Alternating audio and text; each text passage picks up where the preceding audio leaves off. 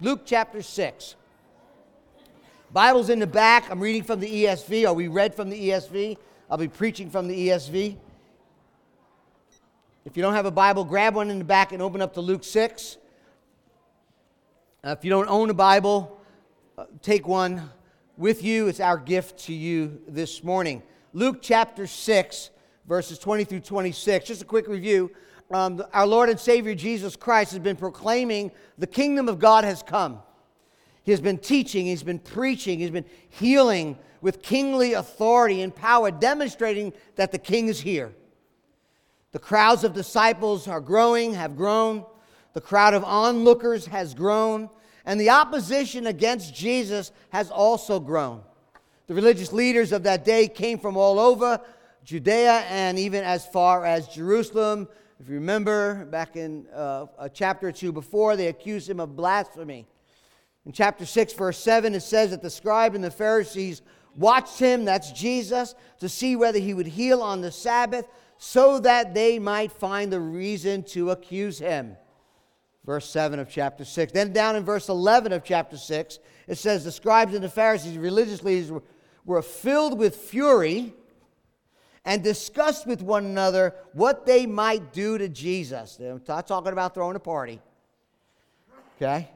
Last week we learned that while Jesus' popularity and opposition was growing and the pressure of ministry was growing, increasing, Jesus, the eternal Son of God, fully man, fully God, thought it would necessary to go up to the mountain to pray.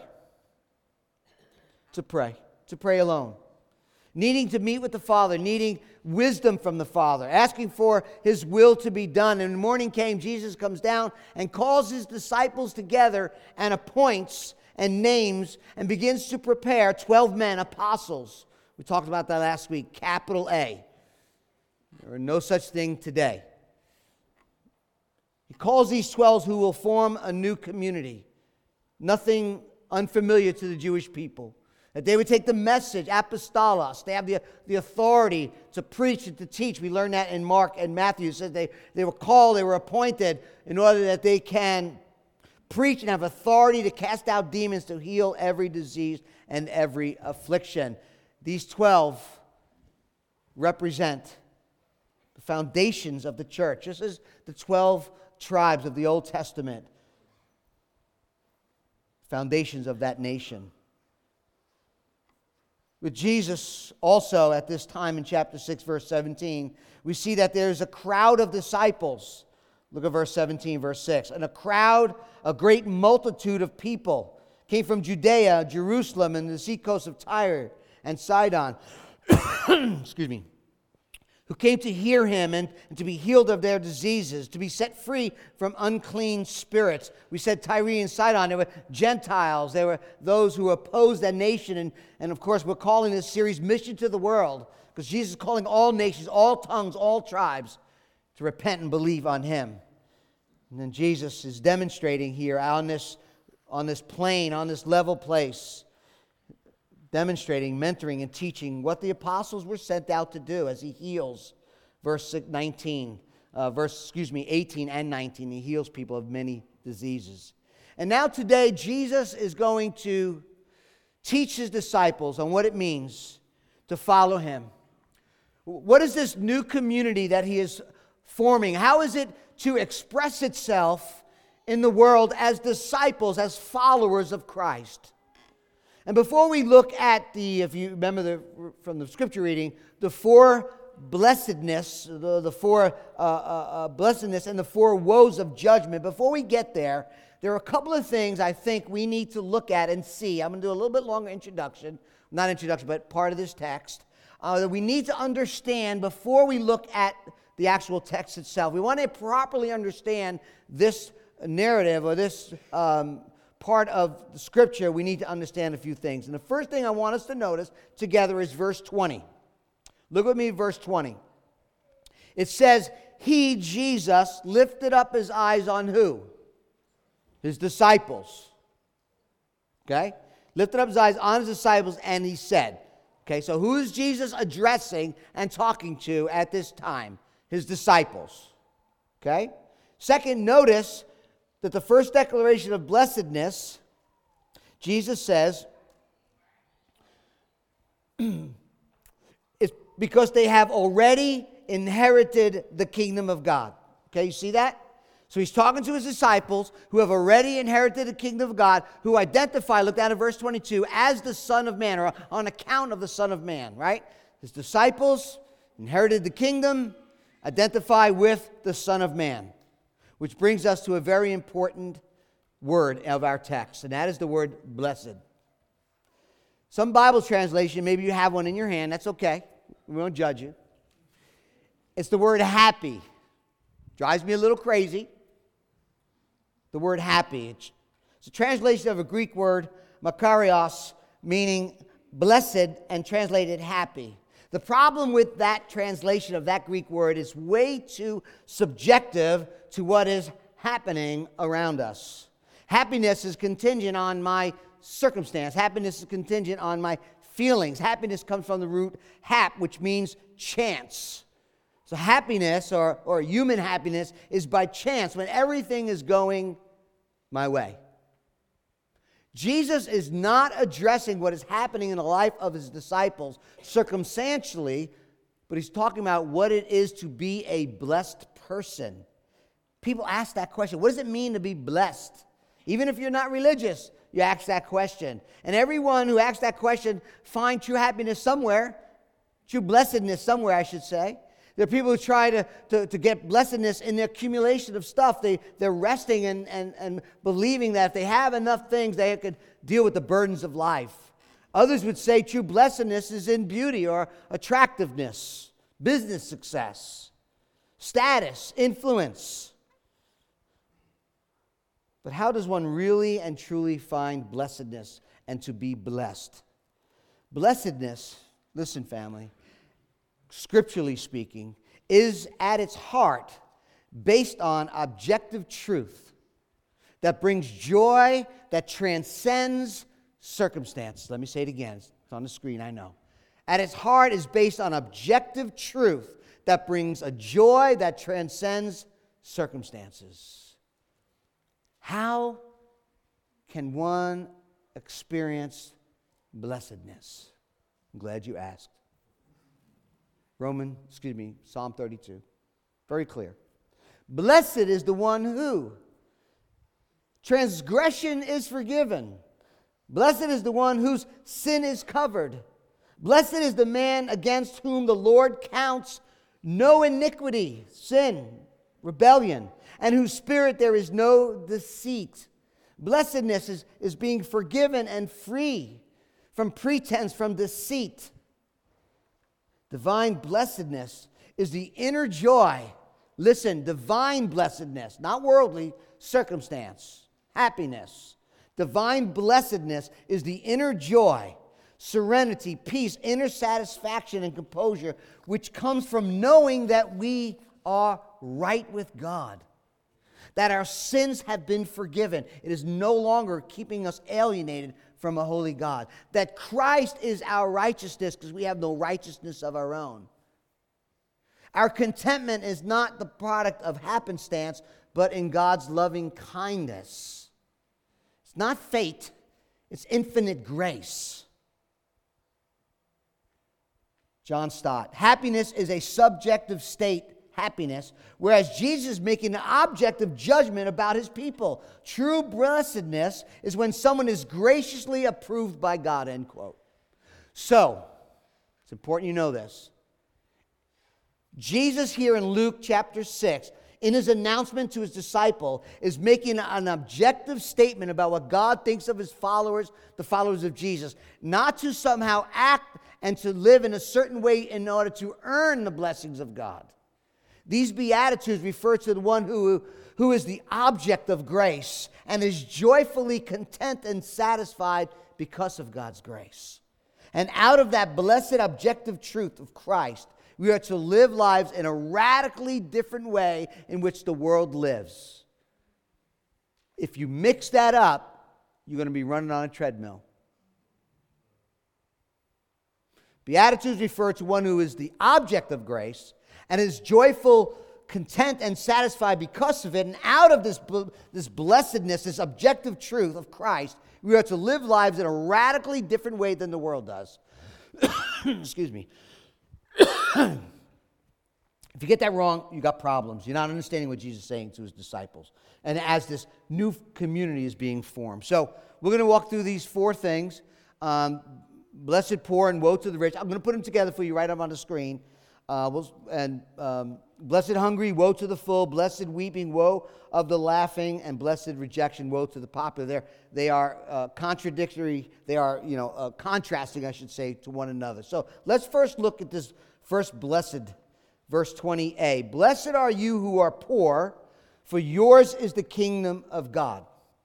Blessed are you who are poor, for yours is the kingdom of God. Now we know that Jesus is not saying every one of his followers need to chase after poverty in order to be blessed, as if only those who are poor can have a deep relationship with Jesus. That's not what he's saying. The scripture is clear. All throughout the scripture you see the righteous and the unrighteous poor, and the righteous and the righteous, the unrighteous and the righteous poor, the unrighteous and the righteous rich. The heart is the issue when all is said and done. Poverty, riches does not determine the heart. Okay? Although Jesus will say in Luke, and I think it's important we recognize this, in Luke chapter 18, he came, we'll get there, I don't know when, but he came face to face with a very, very rich, extremely rich ruler. And the ruler went through all the commandments that he keeps. What he failed to realize, this rich ruler did not keep the first two commands, have no other God. Jesus says, one thing you still lack. All right, I hear you doing all the commandments, but one thing you lack, and we'll get to the first commandment that you violate. Sell all that you have and distribute to the poor, and you will have treasures in heaven, and come, follow me. But when he heard these things, he became very sad. Why? He was extremely rich. Jesus, seeing that he had become sad, said, how difficult it is for those who have wealth to enter the kingdom of God. Right? You want to worship money? It's hard. He says, for it is easier for a camel to go through the eye of a needle than a rich person to enter the kingdom of God. J.C. Ryle, he said, we must take good heed that we do not misunderstand the Lord's meaning when we read these expressions. We must not for a moment suppose that the mere fact of being poor and hungry, sorrowful and hated will entitle anyone to lay the claim to an interest in Christ's blessings. The poverty here spoken of is a poverty accompanied by grace. End quote. Jesus is looking out over his disciples. His apostles are with him. One of them is named Levi. We met him already. Matthew. He left the tax collector's booth to follow Jesus. A rather lucrative business. Jesus sees and recognizes the crowd of disciples' material lack and declares that they are blessed, not because of what they own, but because, look at the text, of what kingdom they belong to. Jesus saying that in spite of their present poverty, they were in possession of an everlasting kingdom. For yours is the kingdom of God. Present tense, now, indicative, it's real now in your life. Now, if you look at Matthew chapter 5, and some of you community group leaders maybe are, as you work through this passage in your community groups, you'll see that there's a Beatitudes in Matthew 5, where Jesus will add, blessed are the poor in spirit, for theirs the kingdom of God. And I don't think we should read that text, Matthew 5, right into this text right away, as if Jesus is saying that. I actually think they were two separate sermons. Matthew 5 and the Beatitudes, Jesus is up on the mountain. Jesus is speaking to a larger crowd. Not only his disciples, but those who had just come to hear him. Here in Luke 6, like any other good preacher, I'm sure Jesus went from town to town, city to city, and didn't tell a parable once. I'm sure he changed it up, just like any preacher would do, and he's teaching something similar to the Beatitudes he taught on the Sermon on the Mount. Now he's on the plain, he's on a level place. It's a different time. He's talking... there's some similarities, I get that, but he's saying, blessed are you who are poor. Blessed are you who are poor. Oftentimes we think of the poor, we think of those who's just lazy. I think even more so today than even then. lazy, unwilling to work, maybe caught up in addictions, drugs, alcohol, gambling, or something. They don't want to take care of themselves. And the Bible has a lot to say about those who are slothful, lazy, irresponsible. Paul tells the church in 2 Thessalonians 3, if anyone's not willing to work, let him not eat. Imagine saying that today. That's a person who's able to work. But the scriptures also teach that poverty comes to people not because they're lazy, irresponsible, but they are oppressed. The Bible talks about the oppression of rulers, governments. I won't go down that road. Tragedy. Maybe they're unable to work. Disaster, famine, drought. We see that in the scriptures. Some actually take a vow of poverty to serve the Lord. And then we have to distinguish between the two, who is able to work, who refuses, and those who can't and we need to support. And the Bible has a lot to say about loving your neighbor who is unable, who's been through tragedy. But the point is that poverty is not blessed in and of itself, although many of them were, but the poor's vulnerability, Jesus is saying, can be a catalyst to drive them to the place where they recognize their lives are in God's hands. They are blessed because they trust that God is for them and they belong to Him. Poverty can make disciples aware of their dependence on God, and their lack of physical needs opens them up to the abundance of love and grace and joy and salvation. There can be joy, Jesus says, in their poverty.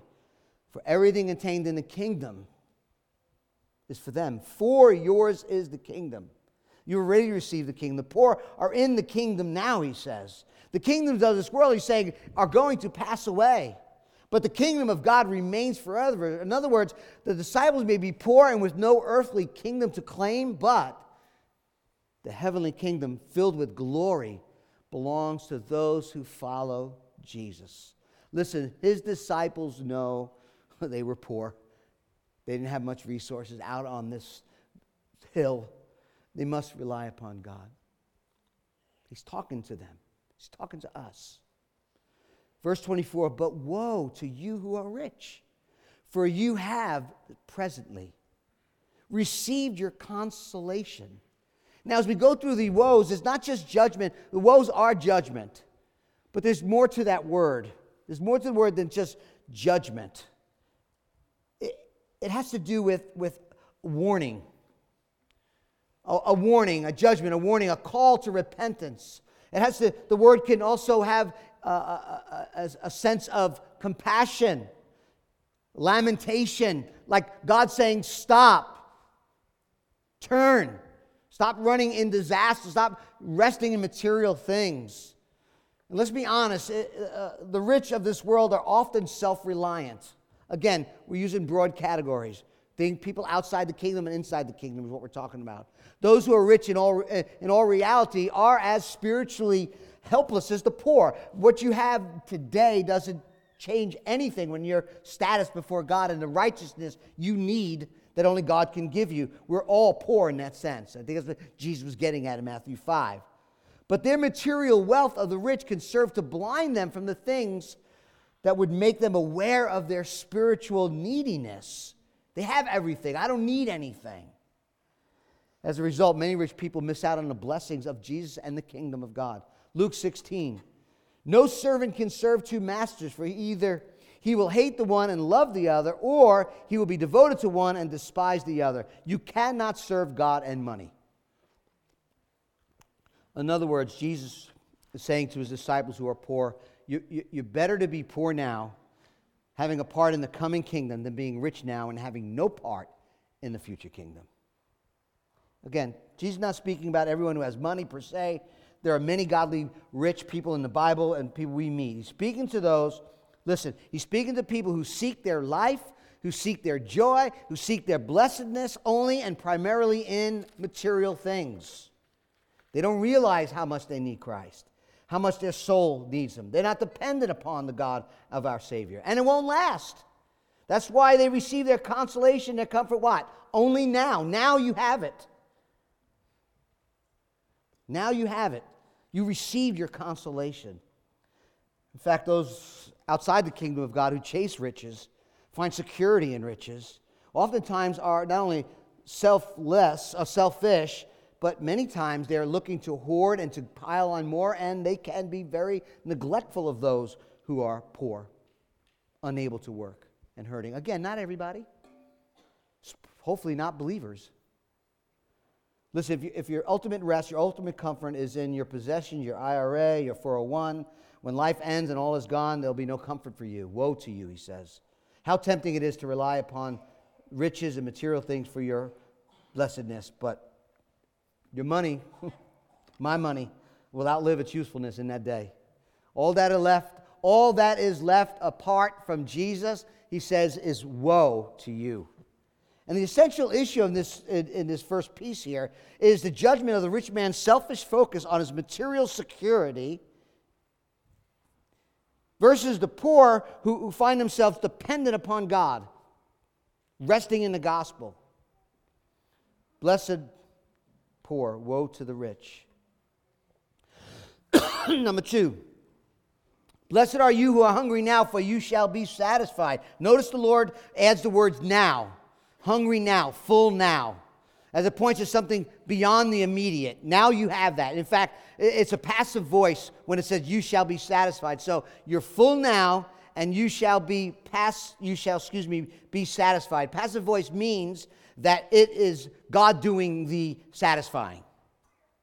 It's a divine passive voice. God does the work. It is God who satisfies the Blessed One.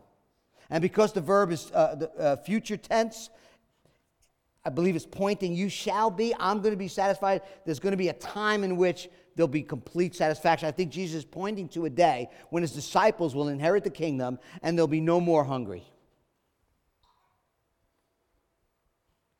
This banquet we see, we saw it in Isaiah, we'll see it in Revelation, of the feast of God's people in that day. But I also think it speaks about today. One commentator wrote this: we were made with a spiritual hunger for truth, an unfulfilled longing for eternity, and a desperate craving for the love that is at the heart of the universe. Only God can satisfy, and Jesus has promised that his disciples will be filled. We will drink deeply from the fountains of his grace. We will eat richly from the banquet of his word. We will find satisfaction in Christ alone. End quote. The same God who provides food for the hungry, especially the hungry for God, will give them grace. The psalmist writes, "O God, my soul thirsts for you. My flesh faints for you, as in a dry and weary land where there is no water." Remember, Jesus told the woman at the well what? Everyone who drinks of this water, listen, they're going to be thirsty again. Whatever the water I give them to drink, they will never, double negative, never ever thirst again. The water I give them will dwell up, he says in John 4, and springs of eternal life. We went through John a long time ago. But during that sacrifice, as they were pouring water on that final day of the festival, and Jesus stands up and says, "What? If anyone thirsts, let him come to me and drink. Whoever believes in me, as the scripture said, streams of living water will flow within him." The bread of life. All these verses. So I think this passage is primarily speaking about our hunger being satisfied in the kingdom, but there's something to be said about it now. The hunger and satisfaction that we have on this side of heaven as God blesses us through the gospel and we are satisfied in him. Drinking deeply, relying completely on Christ and the gospel. But woe, verse 25, who are full now, for you shall be hungry. The now full live in the fullness of what they have, their satisfied desires now. But when judgment comes, look what it says. They'll be hungry. Hell for them will be this constant hungering, craving, never satisfied, always wanting. They had it in this life, and they will have nothing in the life to come because they have not trusted Christ. And maybe you're here today, have not trusted Christ. And you think you're full, you're going to go hungry. You can see, we don't understand these words of Jesus simply speaking to people who do or don't have enough to eat, which is what was common in that day. But they are full apart from God. They're going to experience now comfort and things that they have, but in the future they will go hungry. It was a man by the name of Søren Kierkegaard. He's a Danish theologian, philosopher. He's been credited to this story I want to share with you that really gets to the heart of being full now and hungry later. Listen to this story. A duck was flying with his flock in the springtime toward northward across Europe. During the flight, he came down in a Danish barnyard where there were tame ducks. He enjoyed some of their corn. This duck stayed for an hour, then a day, then a week, then a month, and finally, because he relished the good fare and the safety of the barnyard, he stayed all summer. One autumn day, when the flock of wild geese were winging their way southward again, they passed over the barnyard, and their mate heard their cries. He stirred with a strange thrill of joy and delight, and with a great flapping of wing, he rose in the air to join his old comrades in the flight, but he found that his good fare had made him soft and heavy. He could not rise any higher than the eaves of the barn. So he dropped back down in the barnyard and said to himself, oh, well, life's good here. I'm safe. Food is good. Every spring and autumn, when he heard the wild ducks calling, his eyes would gleam for a moment, and he would begin to flap his wings. The next time the ducks heard the call of the wild, he lifted up his head excitedly, couldn't even get off the ground. Eventually, he grew so satisfied with his life in the barnyard that the day finally came when the wild ducks flew over him and uttered their cry, but he paid not even the slightest attention to them. It could happen to you. It could happen to us. If you're here this morning, you continue to seek the pleasures, to find satisfaction in this world alone. You may be saying someday I'll fly with the people of God. I will walk with Jesus. But you're getting more and more caught up in the world, more and more full now, and then decide to stay a little longer. Eventually, you say, it's not even worth the effort. Come to Christ. Repent of your sins. Believe on Him. For the woe is clear. People who feel that they are full now, in reality, in the end, will be eternally hungry. Hear the call of the gospel. Hear the call of Jesus to come and follow me.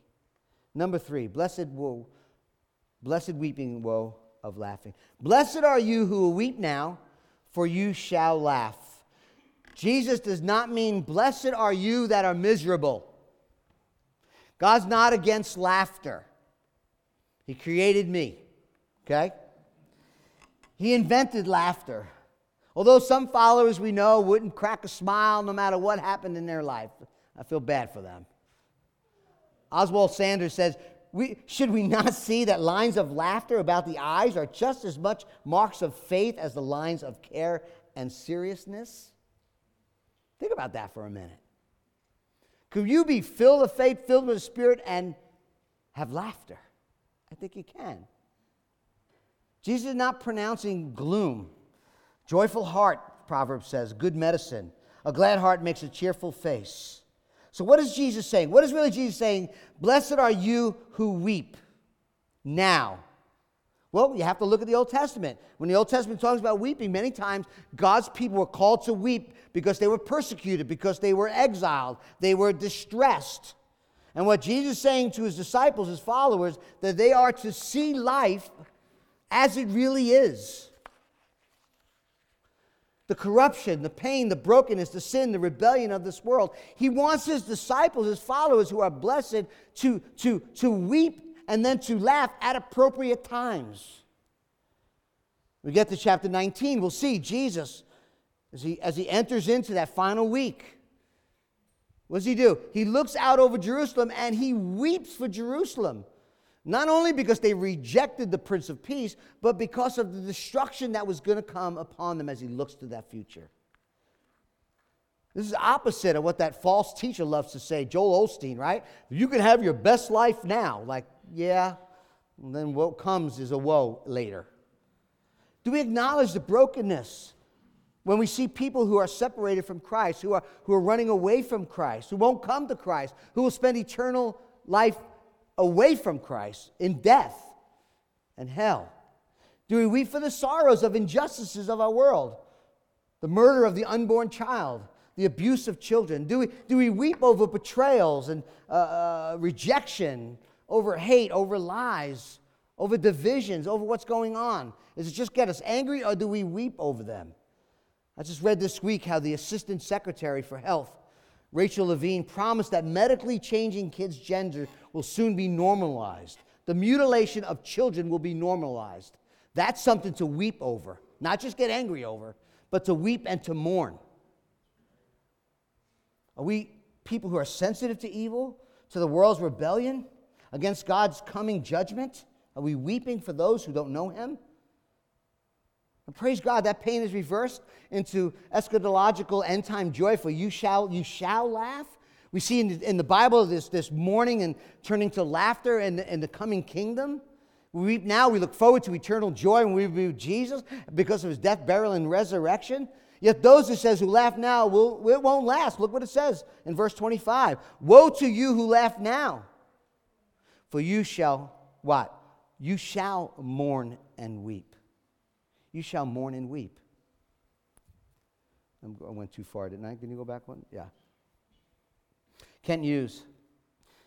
These are those who are silly, shallow, and superficial. Laughing now, that's what he's talking about.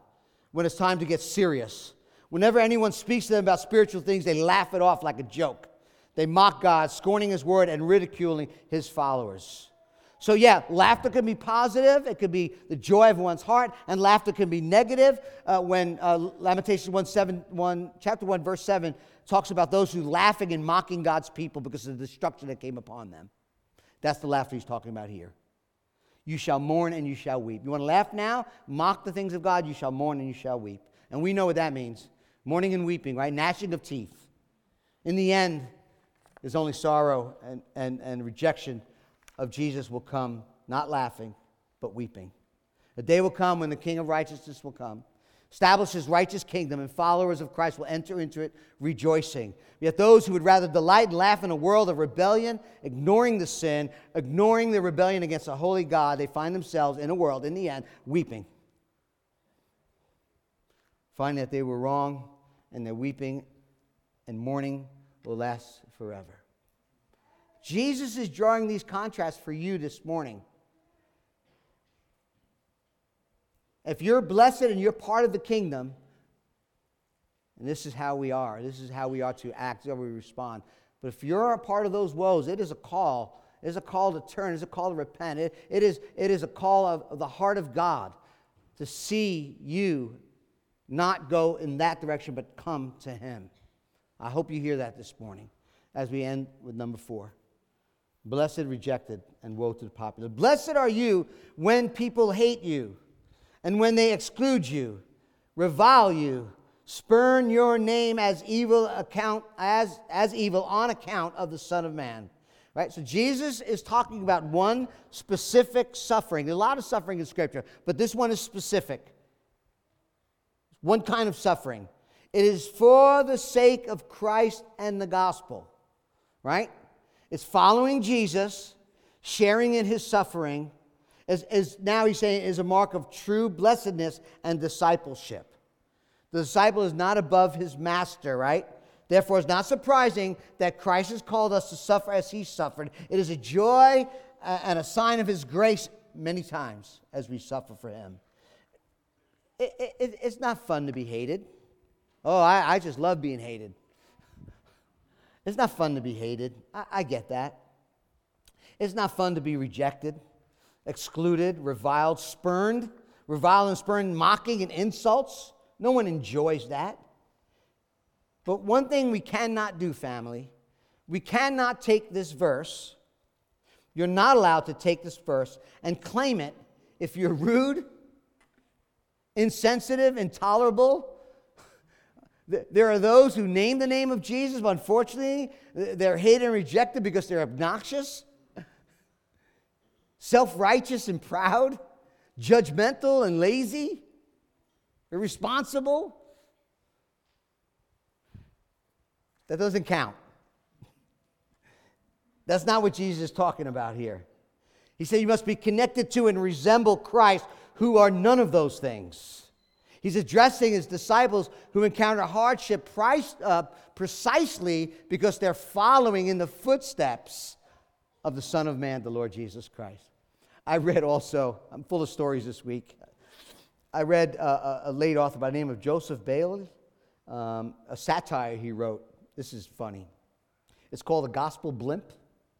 You can look it up. It's about a small town. It's a satire. It's a story. He wrote it. It's about a small town eager to share their faith, and began with a gospel blimp.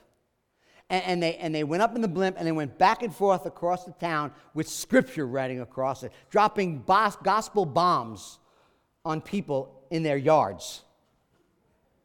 At first, the townspeople put up with the intrusion, but their tolerance changed to hostility when the blimp's owner installed a loudspeaker and began assaulting the people with gospel broadcasts. The locals had enough, and the local newspapers, runs an editorial. For some weeks now, our metropolitan has been treated to the spectacle of a blimp with an advertising sign attached to the rear. The sign does not plug cigarettes or bottled beverages, but the religious beliefs of a particular group in our midst. The people of our city are notably broad-minded, and they have good-naturedly submitted to this attempt to proselytize. But last night, a new refinement, some would say an abasement, was introduced. We refer, of course, to the airborne sound truck, the invader of our privacy, the destroyer of communal peace. That night, the blimp is sabotaged, and the Christians all call out persecution. Let us never be persecuted. And say it's because we are devoted to loving our God, and be really persecuted for the lack of love. But make no mistake about it, right? Persecution is going to happen. We've been talking about this over the past, especially in Isaiah. When we stand on God's truth, not self-righteously, convictedly, we stand on the Word of God. We disagree with the world's interpretation of certain events. We stand against the worldview that people hold, and we hold to a biblical worldview. We'll be hated, we'll be rejected. We will be. When we try and love others, listen, when we try and love others, when love is defined by the Scripture, not by the culture, people will revile and reject you and spurn your name. Expect mocking. Expect insults. Jesus said, remember the words I spoke to you, no servant is greater than his master. If they persecuted me, they will persecute you also. Paul told young Timothy, encouraged him. In fact, everyone who wants to live a godly life in Christ Jesus will be persecuted. Lovingly standing on truth, lovingly holding to the Scripture as your authority, the worldview according to the biblical worldview, in a loving manner will still get you rejected and hated, reviled and spurned. Expect it. Expect it. Verse 26. Woe to you when all people speak well of you, for so their fathers did the false prophets. Recently we studied the book of Isaiah. We witnessed God's rebuke of these false teachers and these bad leaders, and how much they loved these false teachers. They loved these bad teachers. They would pour out the praise on the teachers who would give them what they wanted to hear. In many cases, these false prophets, these false teachers were what? Approved. Large approval. Not that it's wrong for people to speak kindly of us. I mean, it says in Timothy, we must be thought of well by outsiders and we don't fall into disgrace. But the issue is, are we mainly and primarily people pleasers, or are we mainly and primarily trying to please the Lord? We cannot please everybody. Not only you singularly, but we as a church are not going to please everyone.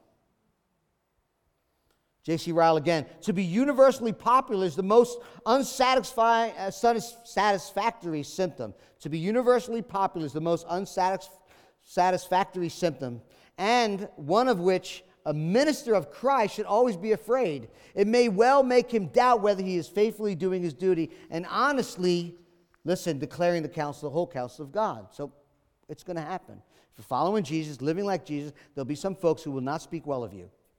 And they won't speak well of Christ either. That's what I find. I find if you're loving Jesus, being persecuted for righteousness' sake, for the sake of the kingdom, for the sake of Christ, for the sake of the Son of Man, then those who are persecuting and saying those things against you hate Christ. and make it evident. In every age, in every culture, there'll be those who call on false teachers to come and give them what their itching ears want to hear. And as unpopular as this may sound, sometimes things that are growing and growing and growing are actually God's judgment against them. Woe to you. Laugh now, shall mourn later. Woe to you when all people speak well of you. For so their fathers did the false prophets. So let us end this way. Let's go to the next slide. My iPad is not working. The very last slide. We'll end here in verse 23. What does he say? Rejoice. Rejoice in that day. Verse 23. Rejoice in that day. Leap for joy. For behold, your reward is great in heaven. For so their fathers did the prophets. So you got the false prophets that they loved. And you got those who are rejected. In that day means in the day you're rejected. In the day you're excluded. In the day you're reviled and spurned like the real prophets were. On that day rejoice. Imperative, it's a command.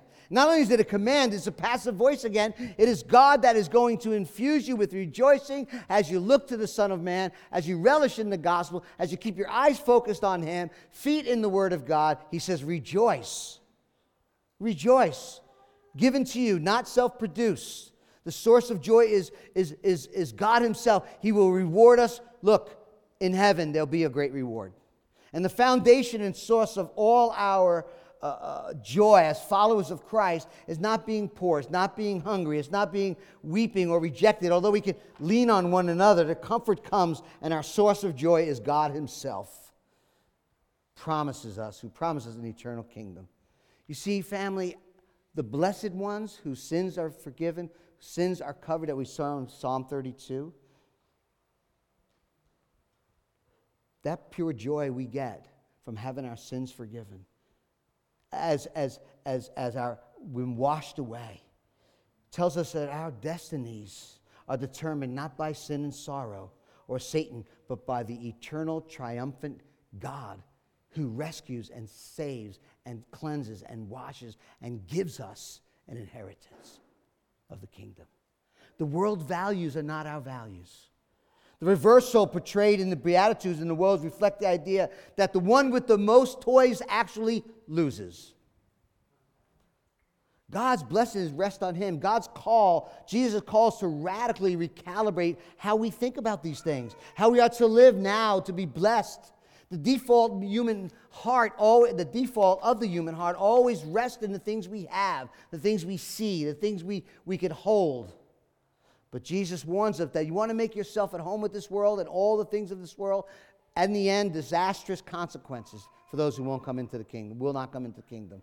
We have to choose our allegiance. We have to choose our ultimate joy. Either it is of this world or it has come from our God. So how can we continue? And let me end this way. Give me 2 more minutes. How can we continue? How can we choose to continue to live in this blessed condition? How do we stay rooted in the gospel of this blessed condition of God's grace and God's love, and be resting, living out the gospel when we're poor, when we're hungry, when we're weeping, when we're hated, even when we're rejected? I'll tell you, keep looking to Christ. Keep looking to Christ and the gospel. Remember Jesus, falsely arrested, beaten, flogged, crown of thorns placed on his head, stripped of his clothes, hung on a Roman cross, poor as poor can be. Foxes have holes, the birds have nests, but the Son of Man, he said, has no place to lay his head. 6 hours, thirsty and hungry, hanging on a cross, taking our sin upon himself as our substitute. And then he cries out, I thirst. As the white-hot wrath of God is poured out on him. He was hated, he was rejected, he was reviled, but the ultimate rejection came when the Father turned his face and abandoned him, and Jesus cries out on the cross, my God, why have you forsaken me? As the sin is poured out on him, as God's wrath is poured out on him, and he did that, family, for you and for me, so that we can be spiritually rich in our inheritance in the kingdom. For our sake, he, God the Father, made him, Jesus, who knew no sin, so that in Christ we might become the righteousness of God. He did that so we could be satisfied with His eternal love. He did it so we can experience everlasting joy. He did it so that we could be eternally received in His eternal grace. Rest in Him, family. The band's going to come up. We're going to sing a song that Pastor Ricky picked out called Jesus is Better. It is my prayer for you and for me as we respond to this song that we relinquish our grip on the world and that which is seen, and we cling to Christ. There is no other so sure and steady. My hope is held in your hands. In my sorrow, Jesus is better. Make my heart believe. In every victory, Jesus is better. All my comfort, Jesus is better. All my riches, Jesus is better. My soul declaring, Jesus is better. Our song eternal, Jesus is better. If you have never come to faith, now's the time. This world will pass. Your money will pass. Your fullness will pass. Your satisfaction in this world will pass. Jesus is the answer and will fill you, forgive you, bring you into Himself. You need to turn from your sin, repent, and believe on Him.